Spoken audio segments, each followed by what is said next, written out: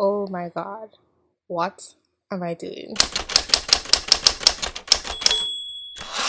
Hi YouTube, welcome to my channel, Just Thinking Out Loud. So let's talk about Evergreen's essentially No Whites Day. It seems pretty asinine, but I think it's a symptom of something larger that's going on in society. This news story has been going on for a while, but I also saw that HBO did somewhat of a mini documentary on it and interviewed the professor, Bret Weinstein, and also the president of the college. And I had some insights about it as I was watching. It was really something to actually watch the videos and see the emotional instability and anger that was being displayed. And I don't know about you, but in my life, typically when people get super irate and angry at me, it typically has nothing to do with me, and they're just yelling at a monster that exists in their head. I'll try and keep the backstory brief because you probably already know about it. They were honoring a day of absence based on a play where persons of color would excuse themselves for the day to highlight their contributions to society. This year, it was no longer voluntary where people would choose to do it themselves, but whites were asked to leave the campus by the school. So that essentially translated into no whites allowed, and one professor thought that that was segregation and didn't agree with it. And then basically everybody got pissed off at him. Honestly, the details are not as significant as what I thought was really going on, which was a display of arrogance and vanity on the part of the students and the faculty, particularly the president, and I am going to try and outline why I think so. These students have an inability to reason for themselves. I can say that because they cannot let someone with an opposing opinion speak. If you are reasoning, you let the words speak. If you are indoctrinated, it doesn't matter what people say. It is about the propagation of a narrative. The professor was being called racist for something completely not having to do with race, for voicing his opinion on how the day should be honored, not for being prejudiced against someone based on race. It didn't matter what people said, it didn't matter what they did, it was about a narrative.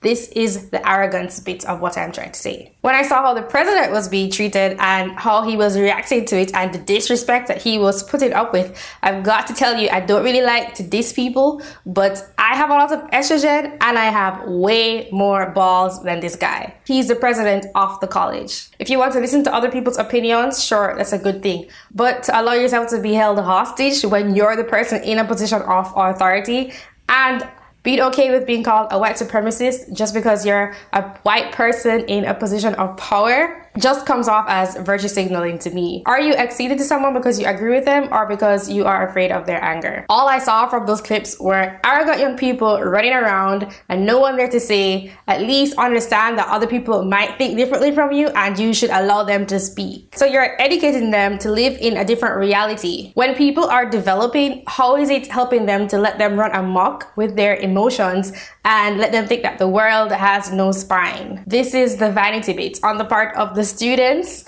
being so full of themselves and their opinions, and on the persons allowing them, particularly the president, showing that he was a good and understanding person by allowing them to behave like that. So the situation comes off to me like the interplay of two kinds of vice: the arrogance of the students and the vanity of the people who are virtue signaling. This is the end result of that. The complete justification of their anger and emotional instability to the point where apparently freedom of speech is no longer important, the very thing that gave them their worldview, and yelling insults at people is okay, and then excluding people with different opinions. All of these things suddenly make sense at a place where intellectual curiosity is supposed to shine. No, just no. There's also the inevitable hypocrisy that comes about when people are playing with identity politics. They are trying to undermine the value of free speech, something woven into the fabric of the USA, for how important it was, that led to many people being allowed into higher educational institutions in the first place by people advocating for it. Based on their idea of privilege, they should all shut up. Going to university and living in the United States confers a lot of privilege. But wait, values are only valid in the context of specific situations when they fit your agenda. They can't just be valid when it comes to one group and not another. How can you be fighting white privilege and systematic racism by doing the exact same thing to somebody else? You don't actually care that someone is experiencing suffering for something they can't control. You only care when it is a member of a certain group. It's not about values, it's about ego. I was further convinced by that when I saw them chanting Black Power And the other professor that was verbalizing hatred towards white people, I think, was also driven by ego. It is hate, plain and simple, the very thing that they are saying they are against. I've just got to come out and say it. I am disgusted. I am disgusted by the anti-white rhetoric. I think it's offensive on behalf of my friends and peers that have to have a label attached to them based on things they cannot control when those labels bear little relation to what is going on in their hearts. Of course, there's anti-group rhetoric everywhere based on race, religion, gender, orientation, and every other thing. But this one, for some reason, is being widely accepted as okay. The attachment of morality to groups rather than the actions of an individual is purely based on appealing to the vanity of specific groups. It is this weird mind to see individuals being labeled as somehow committing evil while having actively worked to dismantle laws that held others back and still bending over backwards in order to try and ease past hurts. And these supposedly oppressed groups can be screaming at the top of their lungs about how unfair the world is and how oppressed they are, while there are people who truly don't have a voice. It seems to be the most successful people spouting these things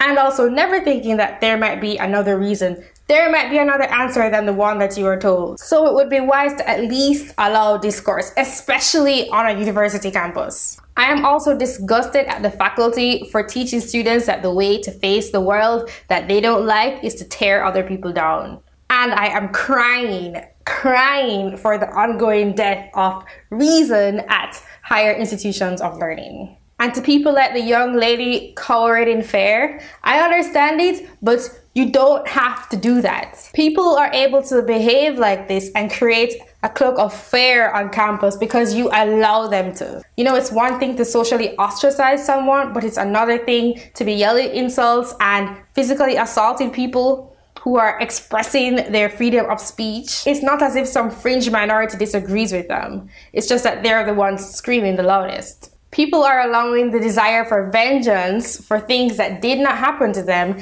and succumbing to the allure of vanity and ego in terms of building their own group up and tearing other groups down. These are things that we can also come to, but society and the people around us provide the check and balance. It is way over the top right now. One thing that I have to say is stop feeding the beast.